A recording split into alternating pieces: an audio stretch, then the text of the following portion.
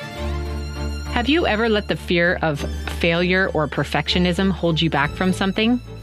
I'm pretty sure most people feel this at some point in their life, and I almost didn't hit record on this podcast because of that very thing. It was a fear of failure holding me back. Plus, I'm not going to lie, it is a fair amount of work.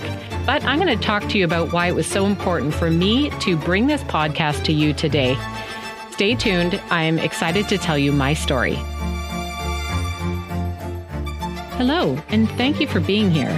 I'm Anya Horner, and this is Your Greatest Work podcast, the show for course creators who want to become the recognized expert in their field. You will find this podcast helpful if you know that your course or program is good, but you want to figure out how to fine-tune it to be your greatest work. In every episode, I'll bring you insider information and experiences from the best learning strategists, trainers, and designers in the world. With some tweaks and smart design and program delivery, you can have better completion rates, more referrals, and be proud of your business legacy. So the reason why I almost didn't hit record on this podcast is because, to be honest, a lot of my life, I have lived with this idea that if it's not perfect or it's not your best, you shouldn't bother putting it out there. But that's not always true. And this podcast is called Your Greatest Work. So my mission in this podcast is to take all of my experiences, all of my credibility and learning that I've done in the field of instructional design and learning experiences, and bring that to you, my audience, who is already a successful course creator, but they just want to know how to take their current program and really up-level it until it is their absolute best work. I've got 4 content areas that I want to talk to you about over the course of this podcast. And the 4 content areas that I'm going to be talking to you about, at least the first while of this podcast, are all centered around how to make your learning the best it can be. So one of the topic areas that I'm going to be speaking about is adult learning principles, because as an adult learning expert and a trainer and somebody who's been in this business for a long time, I know what we should be doing so that adults learn best, so that they retain information, so that it's relevant for them and it's useful. Another area that I'm really passionate about talking is completion, and talking about why people don't finish. So why do you have such low completion rates for your course? Why is the industry average only 15%?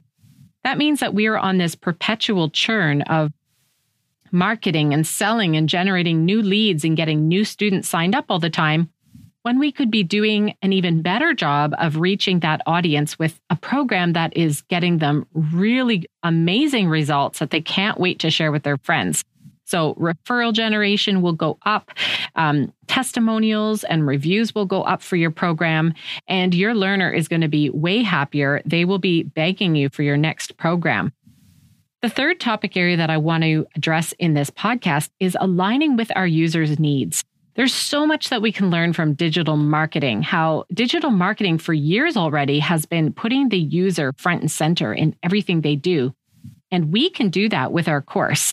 We can do that with our programs. And I have a system that makes it a lot easier to confirm that we're on the right track before we do a ton of work in creating a program. The fourth area that I'm going to talk to you about, and this might be one of the areas where I'm most excited, it is creating learning experiences with activities that are perfectly suited for the thing you're trying to teach or the thing you're trying to convey. I've been spending so much time talking with global, innovative learning practitioners and learning experience creators, and I'm going to be bringing as many of them on this show as I can. And I'm so excited because you're going to be picking up on some amazing new technologies and new strategies for making your learning anything but boring. So I want to tell you a little bit about myself. How did I get into this work anyways? Well, I was a music teacher from actually as soon as I was a teenager and I was old enough to be hired by my local music studio.